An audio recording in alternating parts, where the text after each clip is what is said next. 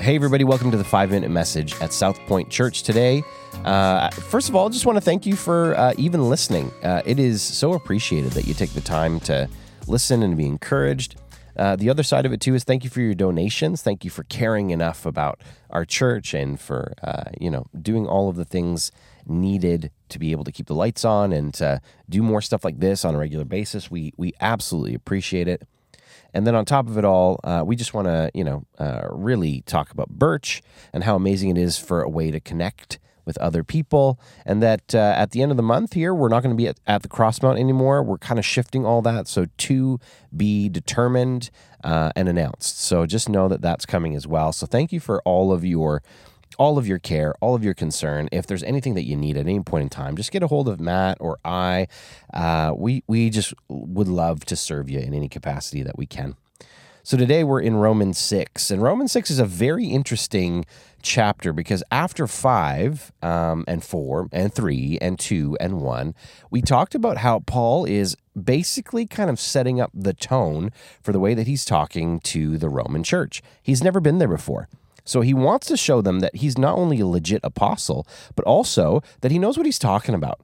And he understands the gospel in a very similar way to what they understand it and the way that they care for the gospel. So for those listening that don't know what the heck gospel means, it just means good news. That's really all it means. It's this Greek word, evangelion. I sound so smart, but I'm not. But all that means is good news. So somebody actually sharing good news with another human being. And that's what we call the gospel, is good news, because it's good news that now we're reconnected back to God, and so through Jesus. And so Paul is trying to get that across to these folks in a very interesting way. And then 5 last week, Matt talked about how, what is the ripple effect of your life? What are you investing in? What are you really taking on so that you can leave something behind in a way that affects other people? And then this week, Paul kind of takes it into a whole different space, but now says, look, like the ripple effects of your life are about the things that you invest in, and it can either be God or sin, one or the other. And we don't like to say that S word, like sin. But all sin is falling short of the mark, the thing that God intended for us to do as people. And ultimately, when we talk sin, it's how does your life affect other people and affect your relationship with God? If it is in a negative way towards God or towards people, then that you can probably classify as sin. I know it's a very kind of rudimentary way of looking at it, but ultimately that's what it is. And Paul frames this as freedom. And that's the thing that gets me about chapter 6, is he really goes after this idea of, are you actually free as a human being when you're investing in yourself in a way that actually hurts other people and hurts your relationship with God? Are you actually free, or are you actually enslaved to something? So he says in verse 15 to 18, and this is in the Message, so since we're out from under the old tyranny, talking, the old way of living. He talks about this in Romans 1 and 2. And so does that mean we can live any way we want? Since we're free in the freedom of God, can we do anything that comes to mind? And he says, hardly. You know well enough from your own experience that there are some acts of so-called freedom that destroy freedom. Offer yourself to sin, for instance, and it's your last free act. But offer yourself to the ways of God, and the freedom never quits. All your life, you've let sin tell you what to do. But thank God you've started listening to the new master, one whose commands set you free to live openly in his freedom. I'm using this freedom language because it's easy to picture. You can readily recall, can't you, how at one time, the more you did just what you felt like doing, not caring about others, not caring about God, the worse your life became and less freedom you had. And how much different is it now that you live in God's freedom for your lives, healed and expansive in holiness?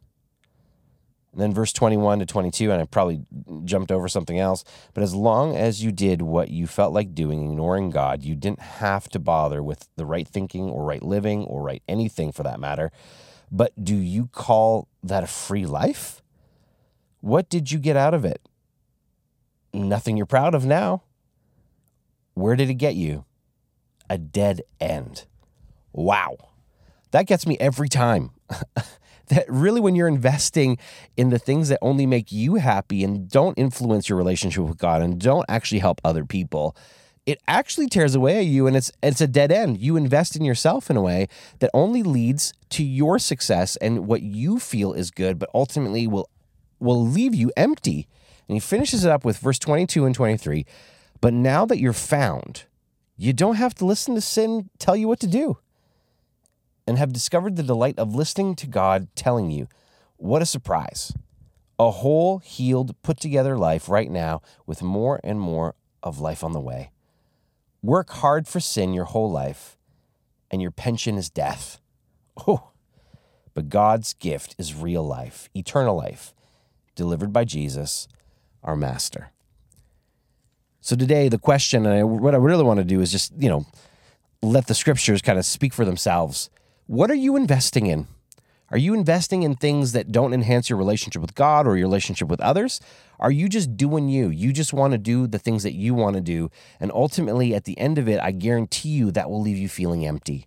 But if you take time to not just invest in the things that you want, the things that miss the mark from what God really wants you to, the kind of life God wants you to live about others and about Him, you'll ultimately feel completely fulfilled if you just focus in on the stuff that makes your relationship with God better and makes your relationship with others better.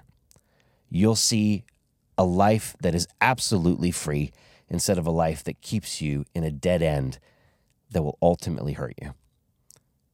That's the thought for today. I hope you enjoyed it. Listen, we care about you, love you. We want the best for you in every situation and in every circumstance of life.